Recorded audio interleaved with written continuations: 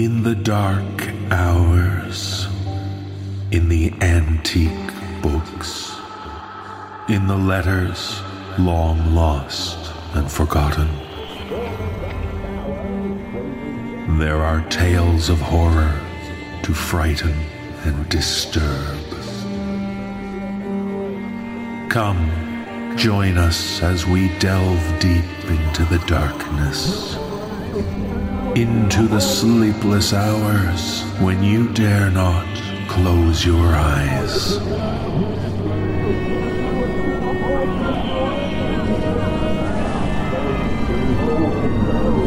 Brace yourself for the No Sleep podcast.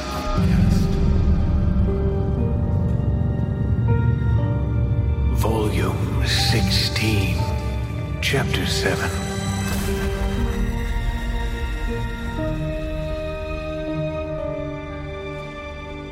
Welcome, sleepless listeners. I'm your host, David Cummings. Were you a fan of the show back in Season 4? If so, do you know what was special about Episode 10 that season?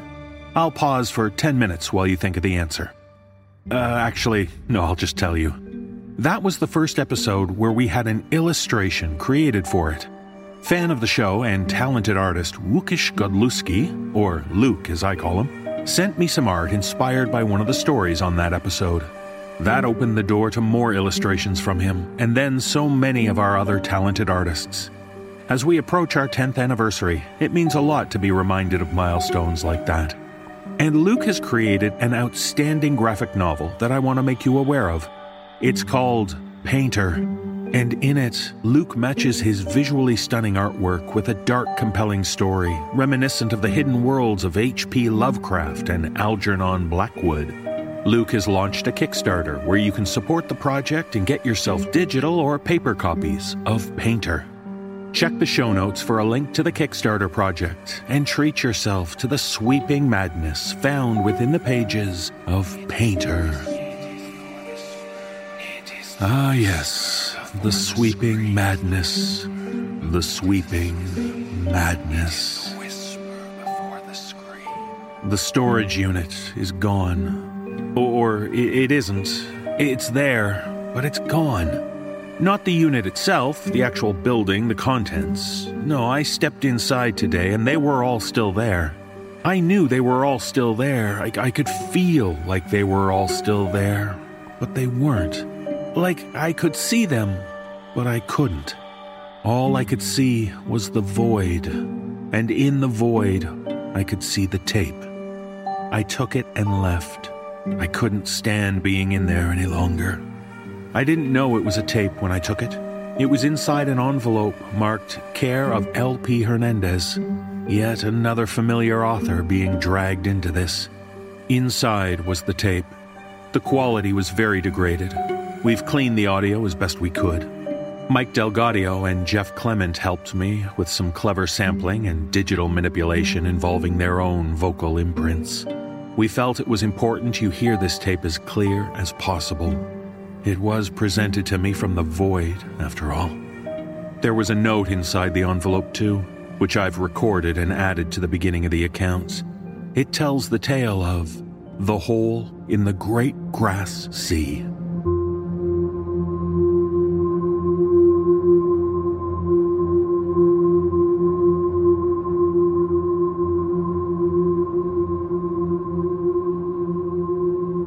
Interview with Randall Brown, geologist, pertaining to the incident on the Llano Estacado in West Texas.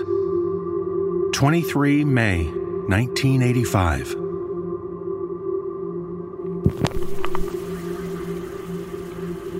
State your name and position, please.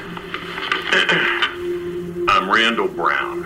I'm a geologist by trade. I was educated at Texas Tech University, and I've been working in Texas and Oklahoma, mostly for oil companies for the past 20 years. Thank you, Randall. Is it okay to call you Randall? It's fine.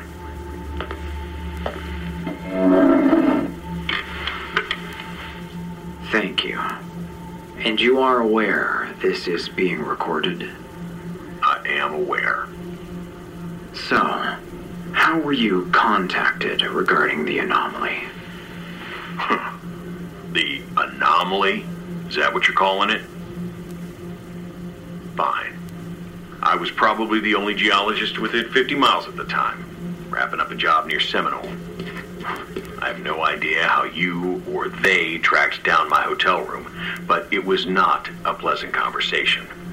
That is to say, I did not feel as if I had much choice in the matter. What were you told? Only that my expertise was required. Emphasis on required. I was intrigued with what little information was given, but forgive me, I don't recall the specifics. From the time you were contacted? It was the same day, a couple hours later. I was picked up by a man in a black sedan. He said little on the drive. I don't know if he was part of the team, but I didn't see him again after that day. What happened then? Well, like I said, I'm familiar with that part of Texas, the Llano Estacado. Did you know that it's bigger than New England? Anyway, it's a desolate place.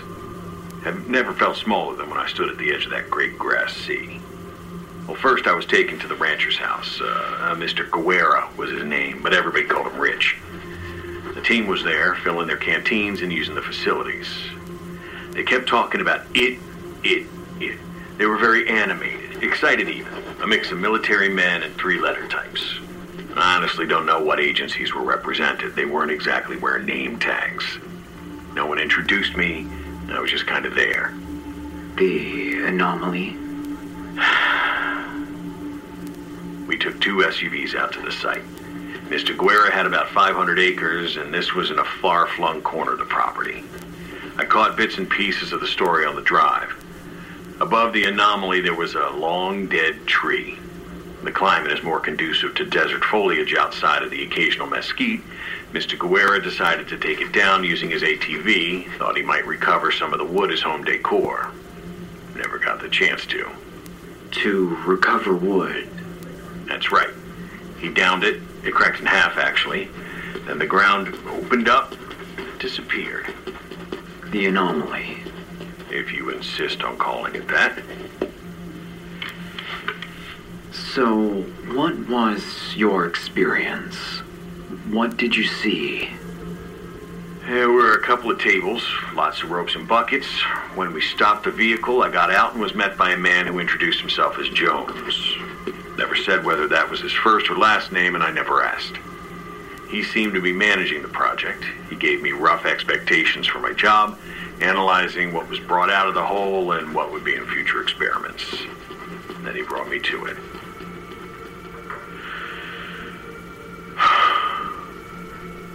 It was a hole, like I said, an anomaly, as you call it.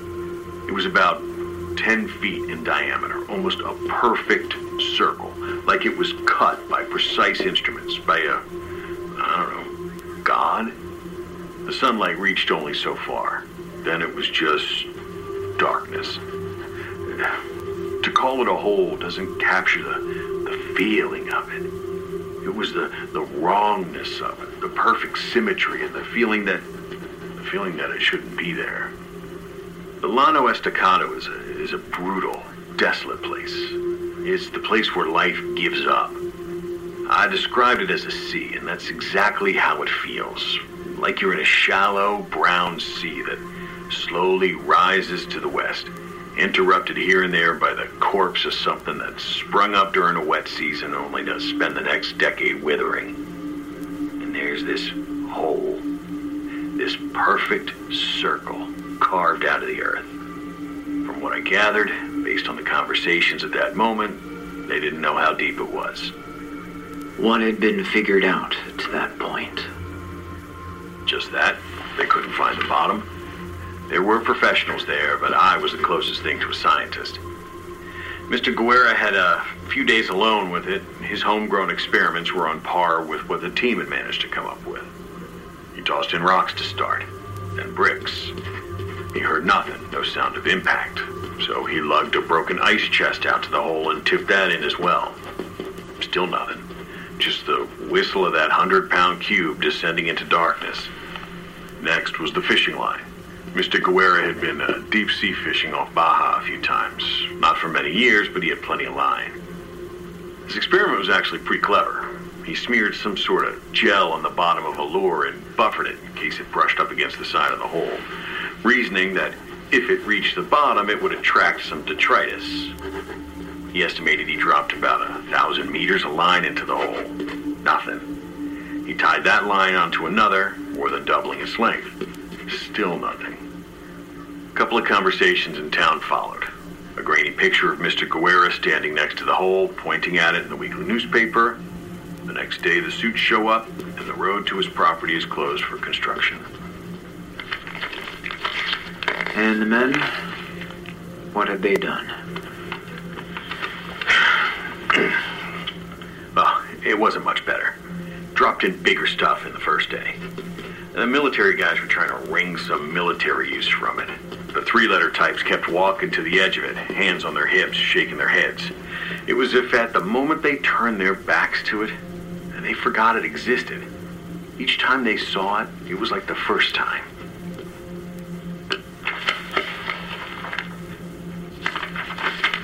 Okay, great.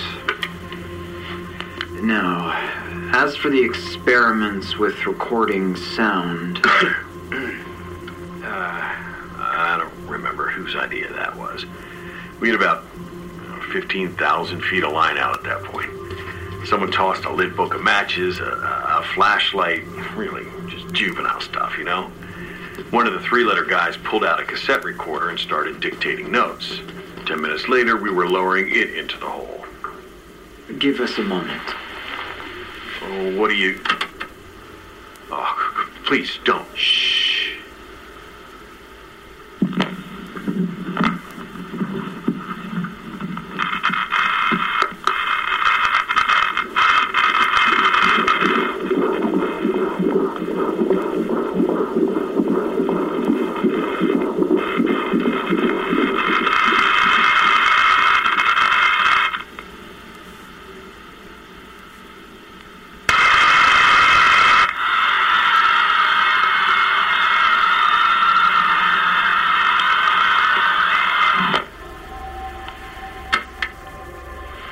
What do you make of that?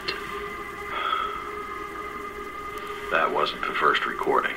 The first recording was only static. 1 hour of static. One of the three-letter guys listened to the whole thing. He stood under the canopy they put up to block out the sun. Yes? Then he jumped in. He jumped into the hole. He turned around and held out the recorder like, "Can you believe this?" That's what was written on his face. His eyes were crazy, but he was smiling, like he understood something much better than he had only a few minutes before. He placed the recorder on a table and stepped out from the canopy. He parted a couple of the suits, didn't pause to think about it. Took his next step into nothing. He didn't even scream. And that's when things started to turn. Do you need a moment?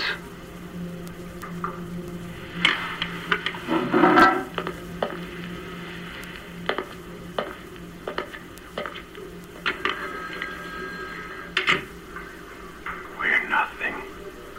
Nothing. Nothing.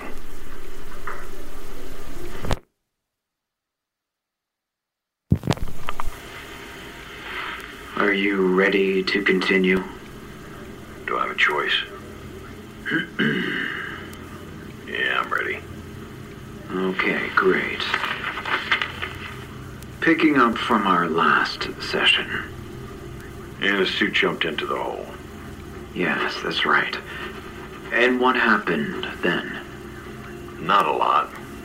We all just stood there, wondering if it really happened. When we decided it had happened, we wanted to know why. Was he suicidal? One of the other suits knew him. He was pretty shaken up about it. Told us the man had just had a baby. He was moving up in whatever agency they worked for. Was well liked. I don't imagine there was an obituary for him. Certainly wasn't an investigation. Once the confusion passed and his co-worker was escorted off the property, the mood shifted. They were excited. The military guys especially. You said it wasn't the first recording. The screaming? Yes, the screaming. Although we're not sure that's what it is. When was the second tape recorded? The next day. It was the evening after he jumped. I think the adrenaline dump that followed the incident left us all feeling pretty ragged. We drove back to Mr. Guerra's house. I'm not sure if he was paid to host us or, like me, didn't have a choice in it. We camped in the house, a few on the porch outside. I brought a bucket of soil and rocks with me, but there wasn't a good place to analyze it. I fell asleep in a rocking chair without realizing it. Everyone crashed. A little after sunrise, my bladder and the rising chatter in the room forced me to open my eyes. The military guys were checking each room in the house. They were on edge and not speaking. Apparently, one of their guys took off during the night, and the tracks indicated he went back to the anomaly. There wasn't enough room in the remaining SUV to transport us all at once, so I went in the second group back to the site. They found the recorder on the table under the canopy. Fishing line wrapped around it again. No sign of the military guy. They were playing it when I arrived. The sound you heard was about 15 minutes in. At that point, the recorder would have been several thousand feet down. The thickness of the Earth's crust varies throughout the planet, which can impact the temperatures you would encounter. It never seemed hot enough to damage the instruments. That might just be because it isn't just a hole, in my estimation. What is it? Well, it's an anomaly, isn't it? I'm asking for your professional opinion. Professionally, I'm a geologist. What I found in the buckets wasn't all that interesting. Everything you would expect to find in a hole that deep in that part of Texas. Your non-professional opinion, then? My non-professional opinion is that I'm not qualified to speak about it. I can tell you what was said. I can tell you how most of them died. I can't say why. I don't think they all had the same experience. What happened to him? The military man? Jumped, as far as I know. That was a consensus within the group. They splintered then. The two remaining military officers and the suits. I was the odd man out, so I mostly kept to myself. I think they were all a little scared that they would somehow inherit blame for two deaths. Not that they could have stopped either man, but the failure to report the first death probably created space for the second. Still, they were looking at this situation through a completely different lens than me. And as the shock wore off, their interest in the anomaly and what was on the tape intensified. I gave up, pretended to do my job. They could have pulled a 10,000 carat diamond out of that hole and I wouldn't have cared. What did you do? Mostly hovered between the two groups. As I did not know either man, I was not invested in the same way as the others. About midday, the suits took off and returned with a video camera and a monitor. Plumbers use similar cameras for looking down sources of leaks or clogs, but I believe theirs was military grade. We lowered it down and... Take your time. It was nothing. For a long time. Soil and sediment. The monitor was maybe 9 inches and grainy. It was almost like watching television static. 1,000 feet down. 2,000. I might have been the only person to notice. Notice what? The walls. The walls were scored. Not the whole way, but here and there. It was obvious to me that these were from fingers, from hands grasping for purchase. One of the jumpers, or both of them. What a way to go, you know? Plummeting through darkness and never knowing which thought, which breath will be your last, if any. What's worse to think about is what? There's a part of me that thinks it doesn't end. How's that? The hole, the anomaly. I can only understand it through my 47 years on this planet, my education and my job experience. None of that can frame it. It's not a hole. And if it's not a hole, if it's something else, well, the possibility exists. What possibility? That they're still falling. They're falling in darkness. You can't sleep, you can't rest or even think beyond the rush of wind past your face. You'd go insane. Absolutely. It would drive you insane, and that would be the surest respite. If your mind was lost, if you could successfully transport your consciousness elsewhere. Not that it matters. What did you see on the monitor? Nothing I can explain. Try. I don't have the words.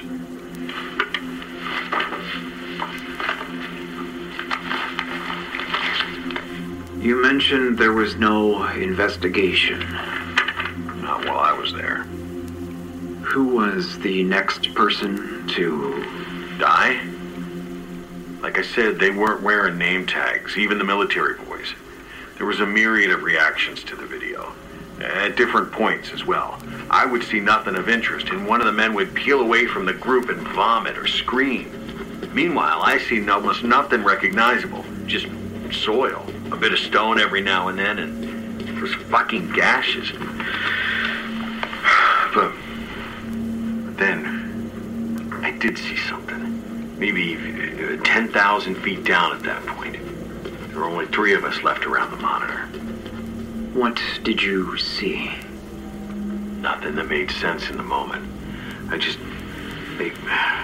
had a visceral reaction. I saw it. Something, whatever it was. And I compartmentalized it all at once. I walked away. My brain felt too big for my skull. Can you try to describe it? It's very important. Who were you with again? I am not permitted to disclose. Why is it important? How do you mean? The men are gone. They're either dead or I don't know. So, why does it matter? Plan another tree over it, I say. Good luck filling it. That'll never happen. Why? You know why. Have you been there? If you spend more than a handful of minutes there, you will understand. You don't have to jump in to know it's not from this world. What do you mean? It's a mistake. It's something left over. Left over? I don't know. I really don't. I think about it, I try to work it out, and then my thoughts spiral. Randall, you're the only person with first-hand knowledge of what happened out there. That's incredibly valuable to us, to the people in the field. The military officers? You're the only person with first-hand knowledge. You still have people out there? Of course. Has anyone else died? I am not going to comment on that. I'll try to organize my thoughts. But to eliminate some of your anxiety, I'll offer my recommendations now. Leave it alone. Throw a giant manhole cover over it, put up an electric fence. There's no military benefit to it. And if you've got scientists out there now, I'm guessing they're the wrong kind. So, what happened after the video? The Jones man left with one of the suits. They were talking about lowering an animal into the hole, a mouse or something. Like I said, there wasn't a lot of art to it. They were like kids.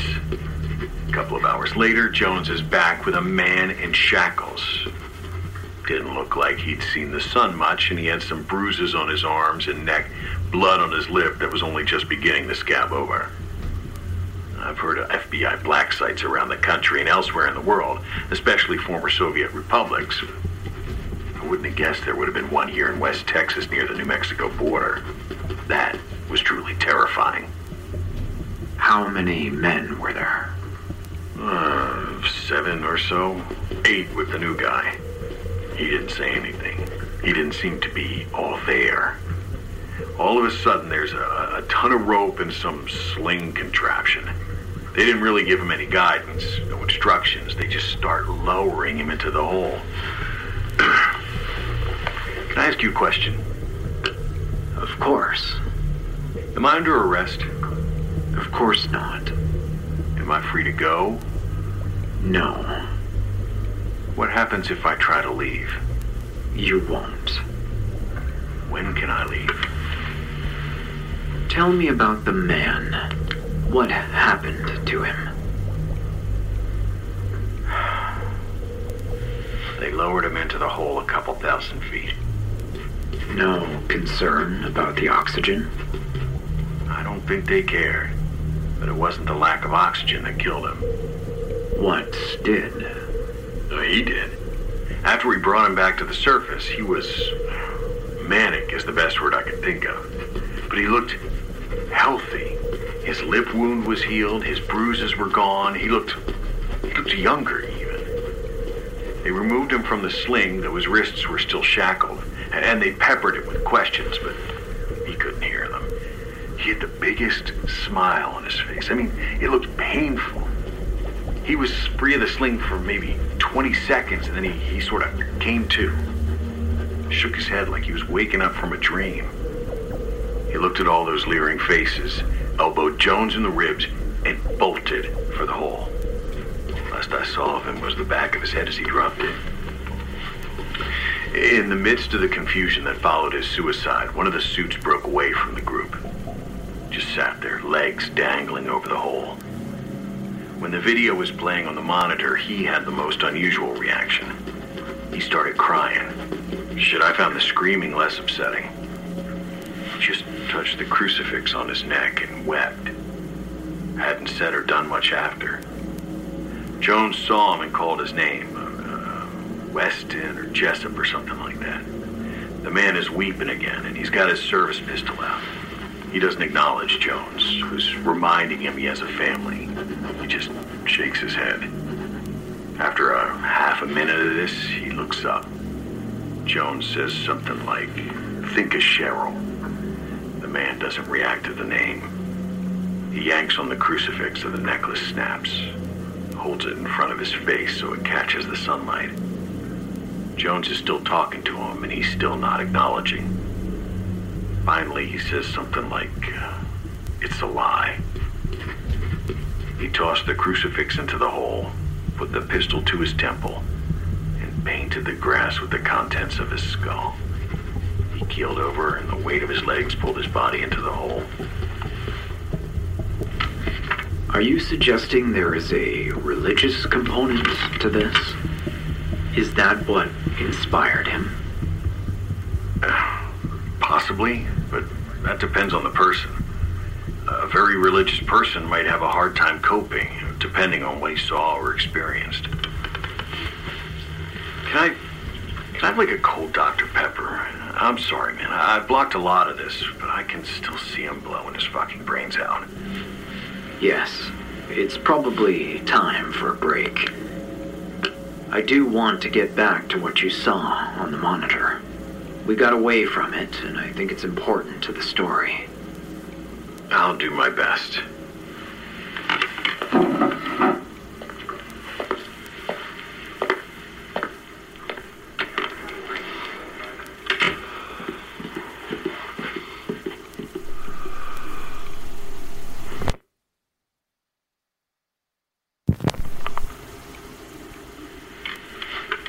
Are you ready to continue?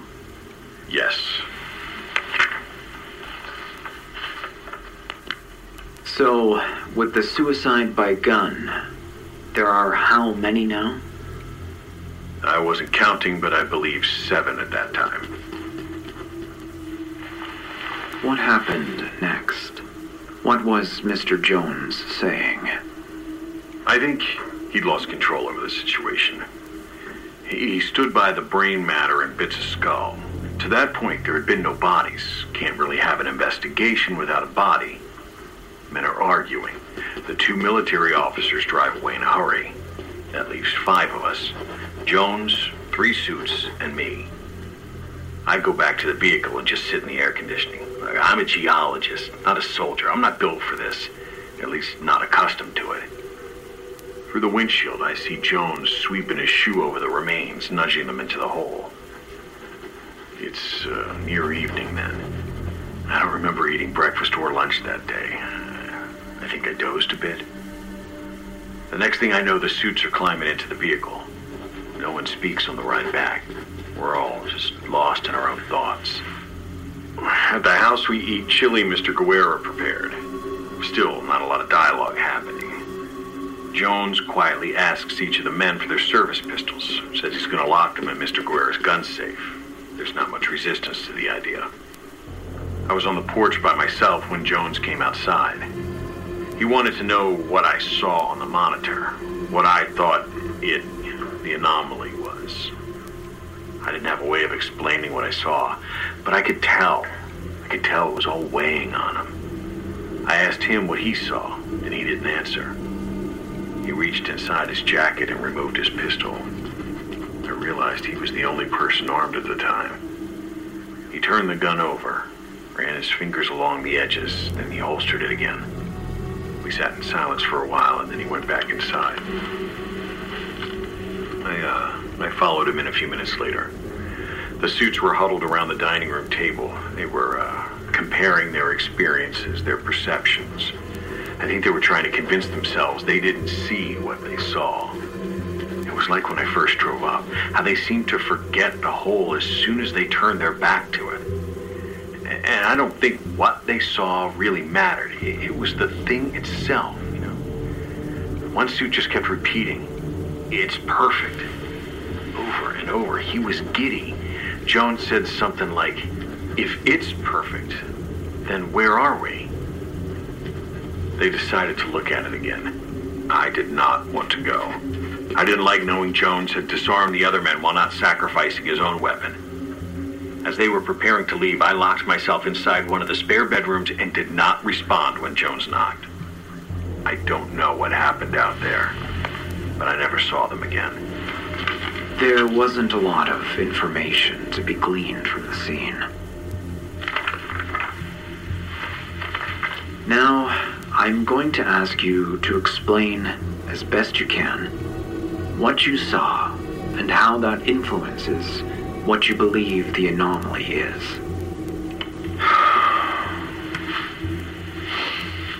It was a glimpse, a fleeting glimpse of something else.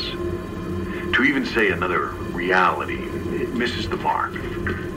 Imagine how disorienting it would be if you plucked one of our ancestors, mankind I mean, and dropped him in the middle of Times Square.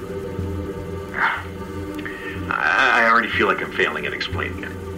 I thought of an analogy, but it keeps growing the more you think about it. Oh, okay. You're making a sandwich. You gather all of the ingredients, the meat, the cheese, tomato, lettuce, bread, of course. And in the process of making the sandwich, the slicing of the tomatoes, the tearing of the lettuce into strips, there's debris left on the cutting board. Crumbs, a few flecks of meat and cheese, right? You slide these off the cutting board and into the trash can. I'm not following. It's not part of the sandwich. It's what's left behind when the sandwich was made. It just sits in the bottom of the trash bag. The meat rotting, the cheese drying, the bread molding. It attracts flies, and the flies lay their eggs in there in the moist darkness. The larvae feast on the putrescence, grow fat from it. It's chaos, this place, this darkness. It was never intended to grow life the way it did. It was a mistake, you see? You're saying... This hole, this thing, it's just a window. And our reality, small and insignificant, grew in the darkness at the bottom of the trash bag. It was never meant to be. The chaos, The brutality of nature, their mistakes. There is no God watching us. So the sun and all the planets, the universe. It's just the crumbs. It's the leftovers. And the anomaly. The thing is it's like a pinhole through the trash bag. It's not supposed to be this way. We aren't supposed to suffer, to have to kill to survive. We are the flies, and we will never escape. That's a lot to take in. But, Randall, I am happy. I enjoy my job. I love my family. Those men did too, until they saw it. Until they saw what could have been, but never was.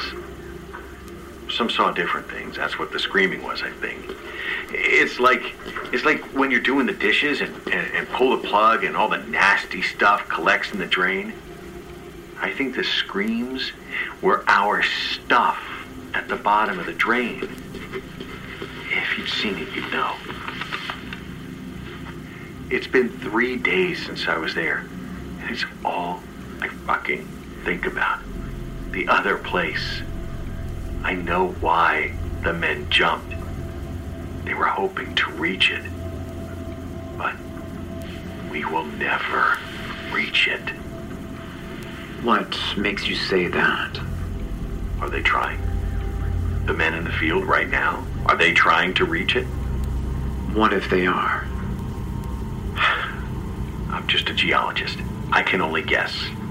What would you do if the thing that you threw away, that was festering in the darkness and all of its chaos and suffering and disease, showed up at your doorstep and wanted in? I don't know, Randall. You would ensure it never happened again. By doing what? I guess we'll find out.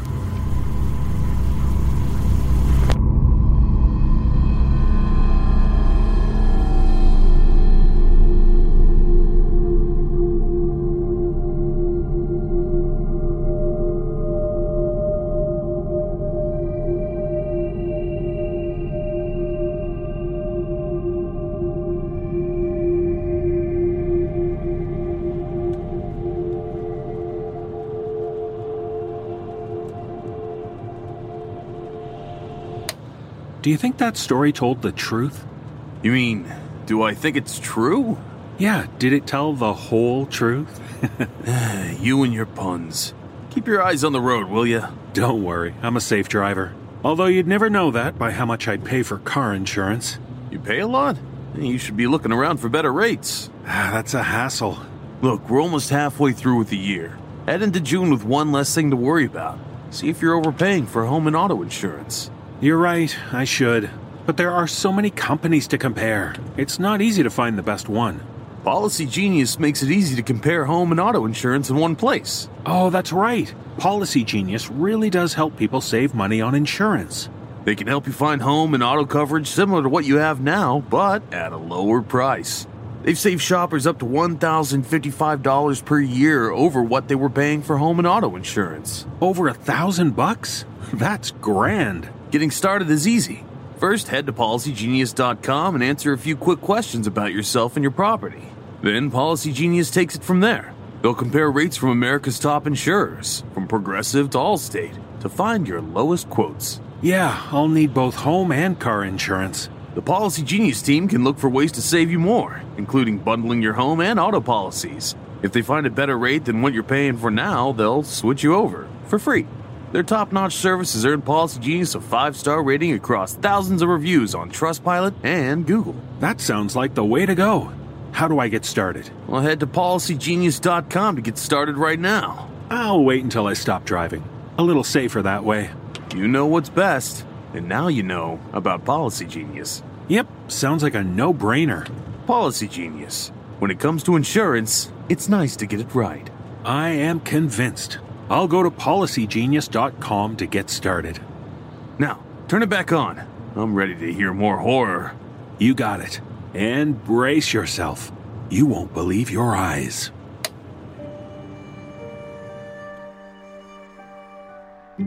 When you're young, having medical problems you don't understand can be scary. The worse they get, the more you might be inclined to withdraw from society, to hide them. If you can't explain them, why should anyone else?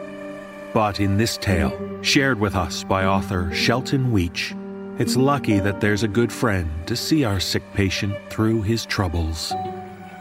Performing this tale are Kyle Akers and Matthew Bradford. So keep a close eye out for symptoms. Watch for any changes in those around you. Because blink and you'll miss it, but you need to be aware when their pupils are dilated.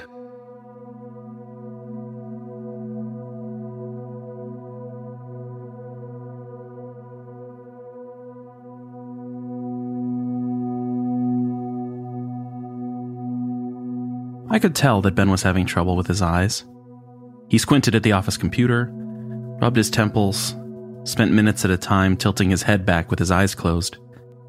When his customers called, he talked with his nose pressed so close to the screen that he ran the risk of smudging it.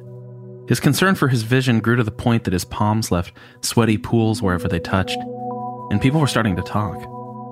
Ben and I were friends. We'd met at work a couple years previous and had quickly bonded over a shared love for heist movies and nachos. We were comfortable enough with each other that one day in the break room I suggested that he go see an optometrist. He shrugged it off, said that he'd opted out of vision insurance that year and couldn't afford it. But Ben's problems persisted. He started calling in sick. I wondered if his job would be at risk. He had a set client list after all, and it was a difficult thing to have someone fill in while he was out. Through it all, Ben's health seemed to take a dive. His face grew pale, like bread mold. The way he rubbed at his temples, he could have worn holes into them with his thumbs. His cheekbones were growing more prominent, and his clothes hanged off of him more loosely. His appetite clearly a casualty of his headaches. Before all this, he had been a fit guy in his late 20s. So, it grieved me to see him waste away like this. I raised the possibility of asking folks around the office to pitch in for an eye exam, but Ben waved me off. No charity, he said. And that was that. A couple of weeks before Thanksgiving, Ben was out most of the week. By Thursday, I was concerned enough that I gave him a call to check in with him. When he didn't answer, I stopped by his place after work. He lived in a brick building in the older part of town. His apartment situated above a music and clothing store aimed at the EDM crowd, a place that most hours of the day sent a deep electronic bass beat thrumming through Ben's floor. There was a steady drizzle of rain that felt like walking through a mucus membrane, so I was glad to get inside. Upstairs, I felt the beat of the music store pulse into the hallway around me as I rang Ben's buzzer. There was no response, nor to a second buzz. I normally wouldn't have done what it followed, but I was worried about my friend, so I gave the door a try. It was unlocked. I'd only been to Ben's apartment a couple of times. We spent more time in movie theaters, Mexican restaurants, and watching old movies on my home theater system, which was better than the 40-inch Sanyo that Ben had. Ben's apartment was small but comfortable, with enough windows to keep the place easily bright during the day, but difficult to darken at night. Even with the shades pulled, the streetlights were practically at the same level as the windows, and their cold, orange light snuck its way inside. It was darker than that now. Ben had duct-taped flannel sheets to the corners of the window frame. None of his lamps or lights were on. As my own eyes adjusted to the dim, I made out the pile of dirty dishes in the sink, the dirty clothing on the floor. The place smelled like the daycare center my mother used to work at. A combination of overripe fruit, baby powder, and vomit. Ben? I was both relieved and worried to hear a wordless response from a pile of blankets on the bed that shrouded Ben from neck to toe. His head was uncovered. It was also unshaven, and from the smell of it unshowered for days. He made room for me and I sat down, trying to breathe through my mouth. Everyone is worried about you. Are you okay? My cold and sick. Yeah, I know. Are you okay? He sat there, his face in shadow. His voice had a rough, unused sound, like an old motor. I probably won't be back anytime soon. There was a growing hollow at the bottom of my ribcage. Do you want to talk about it? He didn't say anything for a long time. Let the silence of the room and the queasiness of the streetlight from outside sift its way through the dust that hung in the air. And then he sniffed and started talking. Ben had meant it when he told me he was going to try to live with his headaches, but it was getting harder to see every day, he said, and the headaches were getting worse. He started worrying that they were going to lose him his job, so he decided to find a cheap eye doctor and just go. He would put the visit on a credit card and deal with paying it off later. Trick was, first, he needed to find a doctor.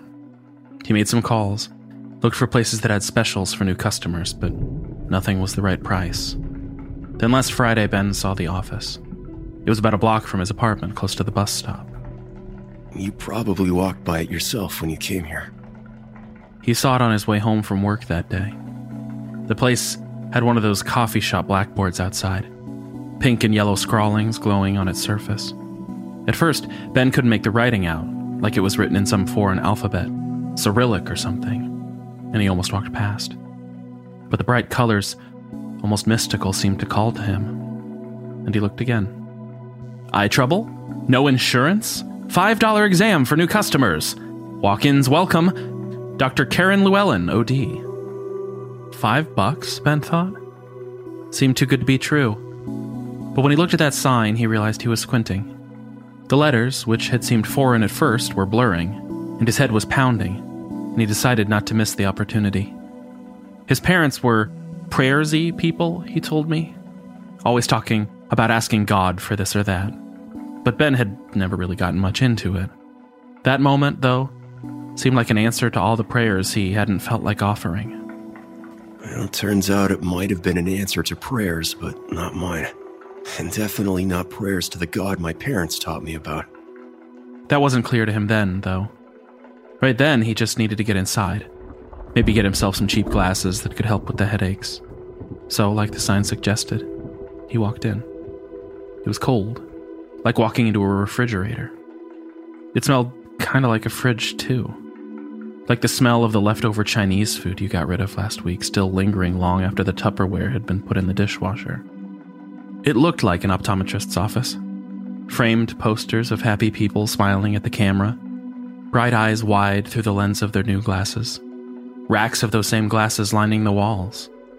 The light was fluorescent, almost too bright. One of the lights was flickering. They ushered Ben right in. He filled out a quick piece of paper that asked for his information, the normal stuff, age, medical history, and there, 2/3 of the way down the form, religion. It was a little weird, but at the moment he wasn't about to question a $5 eye exam. So he filled the thing out, writing agnostic in block letters and hoping it didn't lead to some kind of discussion later. And the receptionist, a big friendly John Goodman type, showed him to the back, sat him down in the big chair, the one connected to all the machines and devices for the exam. Then he left. It was weird. At a quick glance, everything seemed normal. Just about what you'd expect from an optometrist's office. Except for little details. The fluorescent lights were just barely too bright, and one was flickering rhythmically. The chair he was sitting in looked like a normal chair, but there were Velcro straps on the arms. The eye chart was too far away to see clearly, but he could have sworn some of the letters weren't letters at all. They looked like Viking-style runes he remembered from a National Geographic special he'd watched a few years back. Just about the only normal thing was the bossa nova elevator music coming out of the tiny speakers in the ceiling. Then the doctor came in. Dr. Karen Llewellyn. She was short and thin. Too thin, Ben thought. Her hair was pulled back into a ponytail. It looked like the act pulled the rest of the skin on her forehead with it, permanently arching her eyebrows. Her eyes were almost too small for her slender face. She looked tired, but intense. Ben felt like she was looking right into him. She was friendly and efficient. She ran through the regular tests and had Ben read the chart. He must have been wrong about those things when he thought they were runes. They looked like regular numbers now. She went through the sample lenses. Which is clear, number 1 or number 2. And good God, he could see the letters clearly enough through some of them. He had to blink some tears away to keep his eyes clear. He didn't want to make things all blurry right when they were the clearest they'd been in years. The doctor asked if he was driving home, said she wanted to dilate his eyes to check the health of his retinas. It had been a good few years since he'd had an exam, but He remembered this from before. He was only a block from home, and he'd been planning on walking anyway, so he figured what the hell, no harm there. She told him that he would need to avoid bright lights, TV, computer screens, for a few hours after the dilation, because dilated eyes are especially sensitive to light. She asked him to put his hands on the armrests. He did as she directed, and she reached down to strap his arms using the Velcro straps he'd seen earlier. She was still smiling, but there was something more forceful now, less gentle. She pulled the straps tight. Ben must have looked scared because she patted his shoulder, said it was going to be fine. She pushed his head back. She was stronger than she looked. Instinct kicked in, his eyes closing tight to resist the eye drops. She practically had to peel his eyelids back to keep them open while she dropped the liquid in that started them dilating. She said it might sting, and that's about when he started to panic, but it was too late. She was too strong, and he was strapped in. Next thing he knew, cold, stinging acid droplets splashed into his eyes, burning trails down his cheeks. She left him there, closed the door while he shouted and screamed and begged. Those straps were the strongest Velcro he'd ever experienced. Like Velcro and superglue got together and, well, stayed together. He bucked and kicked, squirmed and yelled himself hoarse, but no matter how hard he pulled, he couldn't get himself out of that chair. I'm not sure how long I was strapped there. 5 minutes, 15, an hour. Time is squishy when stuff like that happens. Hours can fly by. Minutes can scrape along like snails on a chalkboard. And the whole time it was happening, there was this pounding in my head that I swear was rhythmic. Like a bunch of people banging on bass drums. And the music from the speakers, it's hard to remember, but I swear it changed. It wasn't jazzy anymore. I'm pretty sure it was a men's choir singing a cappella in another language. And then I lost track of everything. Ben didn't remember getting out of the chair, paying his bill, leaving the place, going home, lying down. The next thing he was aware of was the red light of his clock radio reading just after 4 a.m. His head still pounded, but more softly. Not a bass drum, but still percussive, persistent. The skin around his eyes itched, and when he scratched at it, the itch exploded into solar flares on his face, so he did what he could to avoid touching it. As he lay there, nursing his pain and discomfort in the dark, he began to notice that his sight was clearer. For the first time in months, maybe years, things were sharp. His eyes burned, his face itched, but things weren't blurry like he was used to. He pulled a book off the shelf just to be sure he didn't have to squint to see the letters. He was so happy that he started to cry, but that didn't last long. The tears came into contact with the skin around his eyes and felt like fire on his face, curbing his high. Alternating thoughts between what movies he could watch first and how he could sue that maniac optometrist for all she was worth, he got up and went to a mirror to see what they had done to him. His vision was better, sharper, but he wanted to get a good look at his face. So he turned on the light. It felt like someone ran a string of floss into his eye, through the back of his head, and started scraping back and forth. He recoiled from the pain, switched off the light and crumpled to the ground, head in hands. The pounding in his skull had already set off again, and it took several minutes to gather himself back together for another try. Once the pain had lessened, it never really went away after that, but was more manageable, he got back to his feet. He'd learned his lesson about light, but he needed to see his face. Something was wrong with his eyes, with his head. He went into the next room and turned on a lamp with his eyes closed, made his way back to the bathroom and left the door open, and used the little bit of light that filtered in from the other room to look at himself in the mirror. You know about scuba diving? Like, when you go down deep enough, the water pressure on your mask can create a crazy amount of suction on your face, cause capillaries to burst, even cause your eyes to bug out temporarily. It can do serious damage if you're not careful. I saw a picture of a guy once. His mask suctioned his face so hard that afterwards he looked like a gecko with a serious mask-shaped sunburn around his eyes.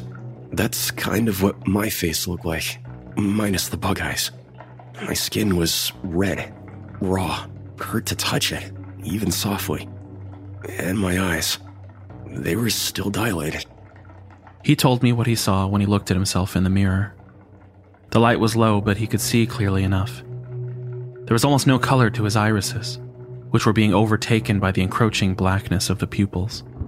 He thought he was having some kind of allergic reaction to the solution the doctor used, and wondered if he should go to the hospital. But he was also thirsty, and the pain wasn't bad at the moment, so he went to the kitchen first for some water. Maybe the problem was dehydration, he thought. Water could help. As he reached for a glass in the kitchen, he saw the note sitting on the kitchen counter. It was dark, but even with his eyes in the shape they were, he could still make it out, as if it were day. "We took you home. The pain will last a day or two. Then you will see clearly. Dr. Llewellyn." They took him home? They had been inside his apartment? What did she mean by, "then you will see clearly"? She hadn't given him any glasses or even any prescription. But maybe, he thought maybe she'd done something else. Something to fix his vision entirely. So, yeah, I probably should have gone to the hospital or to the police, or both. It may have occurred to me that she might have been wrong, or flat out lying, but I ignored those instincts. Man, I was so desperate. And in spite of how much pain I was in, I was hopeful that the pain, all the pain, would be over soon. That had been Saturday. The pain wasn't gone by Sunday. If anything, it was worse. The beating in Ben's head was more forceful, insistent, and his eyes seemed like they were even more sensitive to light than they had been a day ago. On Sunday night, he finally got up the courage to turn on a little light, push through the pain, check things out again. The rawness around his skin was starting to heal, so that was good at least. But the eyes themselves? He wasn't sure. But it seemed like there was less color in the iris than there had been before. Like the little black hole of his dilated pupil was expanding, consuming everything around it. He tried looking up Dr. Llewellyn online to see about giving her a call, but none of his searches turned up anything. He considered going outside, walking down the street to her office, but when he thought of going outside, dealing with the lights, even the street lights in the evening, the thought made him dizzy, and he decided to give it one more day. She said the pain would last a day or two, so he'd give her at least that. On Monday, the pain was still bad enough that Ben called out sick, and when he looked at his eyes again, there wasn't any color left. Completely gone, just white eyes with a black pupil like a cartoon character. His eyes were still dilating, and they weren't showing any signs of stopping. It was time to go to the emergency room, to have his eyes checked out by a professional. Ben put on a coat, started to head out the door. The minute he put his hand on the doorknob, the headaches, the beating pain intensified. Razor wire ran back and forth across his nerves, and the next thing he was aware of was waking on the floor, nose bloody, chin covered in dried vomit. He checked his phone and saw it was 2 hours later. If he couldn't get himself to the hospital, he would need an ambulance. So he went to dial 911, but as he did, the same pain began to rise again. He dropped the phone, and the pain stopped. He went to pick up the phone to try again, but as soon as he reached for it, he felt the pain begin to rise, like a dog raising its hackles. He pulled his hand back and the pain subsided. No ambulance then, he thought, feeling sick and despairing. He couldn't watch TV, couldn't read, couldn't really do anything, so he sat, head in hands, trying to think about other things. He ate and drank, but just barely. Occasionally, he thought he saw shadows flit through the apartment. They appeared here and there just out of focus, never for more than an instant. He figured they were products of the pain, hallucinations, something. Every few hours he thought of trying to pick up the phone again and call for help. But each time he did, the pain flared, and didn't go away until he banished the thought. On Tuesday night, the shadows reappeared. The ones he thought he'd seen zipping through the apartment, but this time, they didn't go away. He realized they weren't in the apartment. They were in his eyes. They were like the floaters in your vision. Those pieces of retina you have to blink away. Except these ones were moving, like fish. He couldn't see any real shapes. They were too blurry for that, but they were there. Ben looked in the mirror again and saw something new this time. Not only could he see little flecks of things moving around, but he could see them because there was light inside his eyes. Dim light from within, barely lighting up his pupils, which were bigger than ever. The pain let him look for only half a second, but he thought he could see something through the pupil, in the back of his eye. A tiny, glowing sliver of burnt orange. He didn't know how he could see it so clearly, but it was there. And he knew what it was. A door. "You will be our gateway," something whispered. The pain flared and he blacked out again. The doctor was right, though. He could see clearly now. Through his story, Ben kept his head low, and in the dim light. No matter how I angled my own head, I couldn't see the state of his eyes. The smell of the room, the claustrophobic pressure on me right then, had the effect of a ghost story around a campfire. It was imaginary. It had to be, but it didn't feel imaginary. And I haven't had the guts to look again since Tuesday night. I'm terrified of what I'll see. The shadows in my vision are still there, a little more in focus every time. And the shapes aren't really like fish. More like, I don't know, lobsters maybe? Something with claws. I can see the claws. He paused, his voice growing thick. I can feel the claws. You need a doctor. These things won't let that happen. The minute I try to step outside or call for help, they set off the pain again. Hell, even thinking about it sets off the drums beating. Right now, even. He put his hand to his temple. Let me see. There was a drawn-out pause, the sound of a slow exhaling coming from Ben. I don't... I do. Let me help you. Another pause, and then he nodded. Turn on the light in the bathroom. That should be bright enough for you to see, but still far away for it not to hurt. I nodded and went to turn on the light. An old bulb that glowed a soft yellow. Returning to where Ben sat on his bed, I settled beside him and looked at his face. His eyes were still downcast, shadowed. The lamp next to the bed was dark, the clock radio next to it flashing 12 o'clock. After another moment of pained silence, he turned his face up and met my gaze. He frowned, and I knew I'd let out an audible reaction, involuntary. But his eyes, I'd never seen anything like it. The pupils were the size of dimes, black holes that almost completely occluded any white. Keep looking. I didn't know what I was looking for, but even in the dim light I began to see it. A tiny reflection of the bathroom light in Ben's eyes. No, not a reflection. This light was a different color, more red than yellow, and flickering, but rhythmic, like a fire with a pulse beating in the back of both Ben's eyes. Something swam in front of the pulsing light, inside one of Ben's eyes. I recoiled. A bug of some kind? It was silhouetted in there, difficult to make out. I know. There's something in there.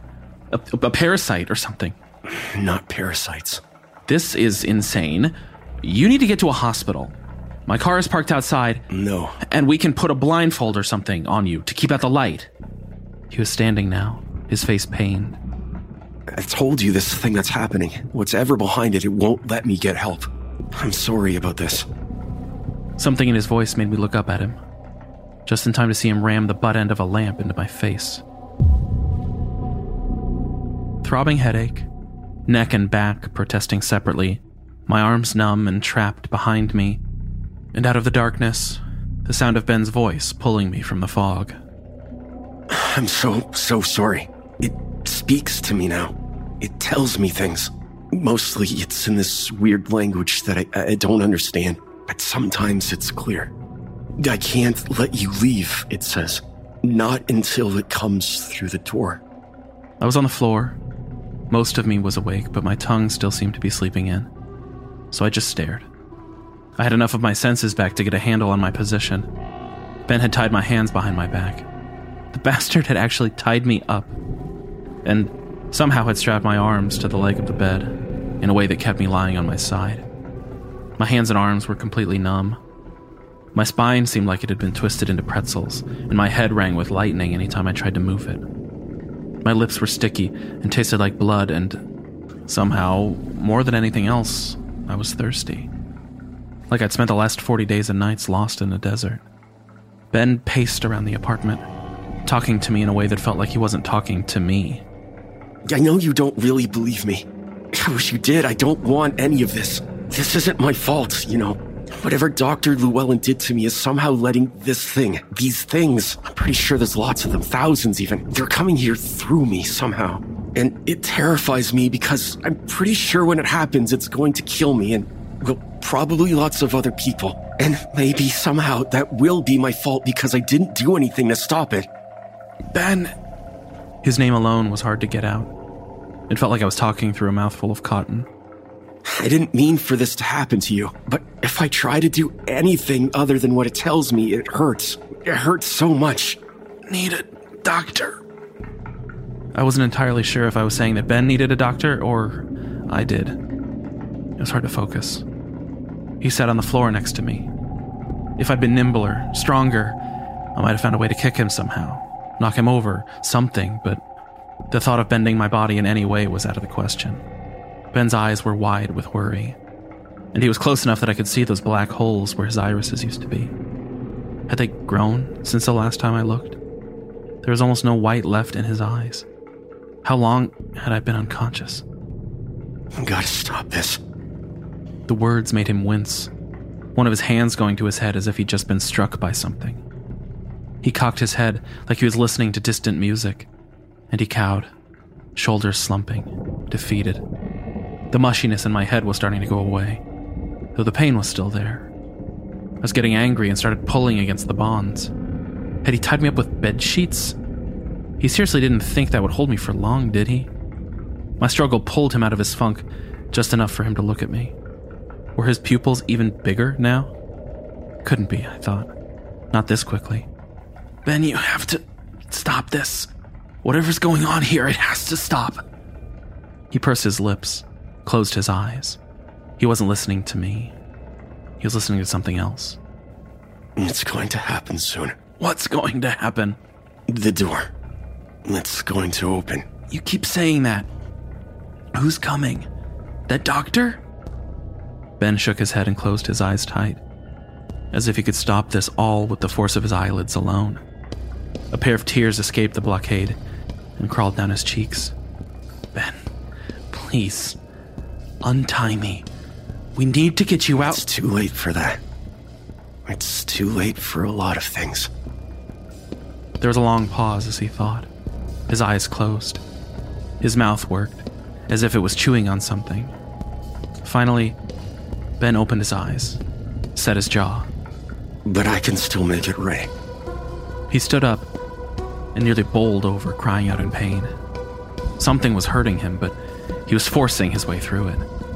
He steadied himself, walked to the small open kitchen, fumbled around in a drawer, and pulled out a steak knife. My heart skipped a beat, worried that he was going to come over and use it on me, but he instead went into the bathroom. Eyes closed, he turned off the light and closed the door. There were about 30 seconds of silence, and then, from behind the closed door, Ben let out a scream. Primal, terrified, anguished, but most of all, angry. I strained against the sheets that tied me. My arms were dead to all feeling, but I could still move them. I twisted my body, gritting my teeth against the streaks of pain that ran in my head, down my spine, and I managed to put myself in a better position, gaining some leverage against the bed. I pulled harder against the sheets. Ben screamed again. There was a thickness to the scream, like an infant crying to itself to the point of gagging. And there was another sound. Squelching, sharp, and wet. And I didn't want to think about what he was doing with the knife in there. I had to help him. Stop him. I twisted myself more, got my legs underneath me, and I lifted with all the strength I had left. I managed to get enough thrust against the corner of the bed to which I'd been tied, and I lifted the corner off of the floor. The movement was enough. The sheets gave way when my arms fell free. No longer tied to me, the bed crashed down, bed legs scraping through my jeans along my calf and along my Achilles tendon. Painful enough that I lost balance. I reached out to steady myself, but my arms, still numb, couldn't support any weight, and I crumpled to the floor. The pain in my head spiked. I might have blacked out. Ben's clock still blinked 12 o'clock. There were no more screams from in the bathroom. I finally managed to stand, Darts of feeling ran in painful glimmers across my arms and hands. It was difficult to concentrate, but I forced myself to ignore the sensation, got back to my feet, went to the bathroom, reached for the light. I briefly remembered that Ben was sensitive to light, but I knew that I couldn't help him if I couldn't see what was happening. I flipped the switch. Ben sat in the bathtub, jaw slack, chest heaving. Streams of red ran down his cheeks from the glistening, meaty holes where his eyes used to be. The knife lay on the bathroom floor among red raindrops. Not far from the knife lay Ben's eyes, mostly undamaged, even after having been cut from his face. They were still noticeably eye-shaped, ended in stringy stalks, like thin, pink asparagus. I reached into my pocket to grab my phone, prepared to call 911, when I heard Ben's heartbroken voice. It didn't work. On the floor, Ben's eyes, no longer connected to anything that I could see, twitched. I looked closer and felt my stomach clench. The pupils, that ever-encroaching blackness, continued to dilate. They covered nearly half of the orb, an entire hemisphere of darkness. Some thin membrane kept the eye spherical. One of the eyes twitched again. I stared at it, transfixed. A claw, or talon of some kind, thin and sharp, was reaching through the blackness inside the eye and poking at the membrane. There was a pop and a gurgling hiss as the claw breached the tissue. It scraped on the bathroom linoleum for a moment, then withdrew back inside the eye. At that point, the blackness began to pour out of the eye through the breached membrane onto the bathroom floor, spreading like an oil spill. Except this oil spill wasn't oil. It was space. And in that ever-growing space, I could now see clearly the outline of a door, already cracked and opening wider. And some things on the other side, clawing and hungry and ready to feast.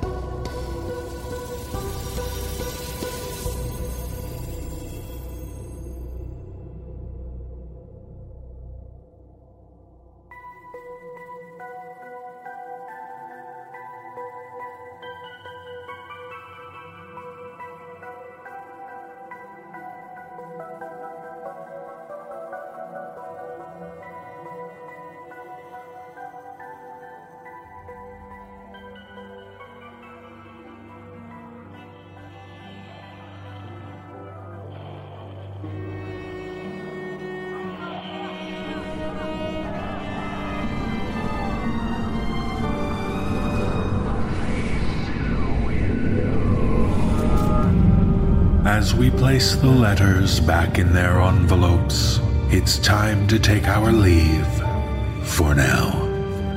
The musical score was composed by Brandon Boone. Our production team is Phil Michalski, Jeff Clement, and Jesse Cornett. Our creative content manager is Olivia White. Our editor-in-chief is Jessica McAvoy. I'm your host and executive producer, David Cummings. If you would like to find out how you can hear the extended editions of our audio program, please visit the NoSleepPodcast.com to learn about our Season Pass program. 25 episodes, each over 2 hours long, and 3 exclusive bonus episodes, all for only $25. On behalf of everyone at the No Sleep Podcast, we thank you for listening and for being ever curious.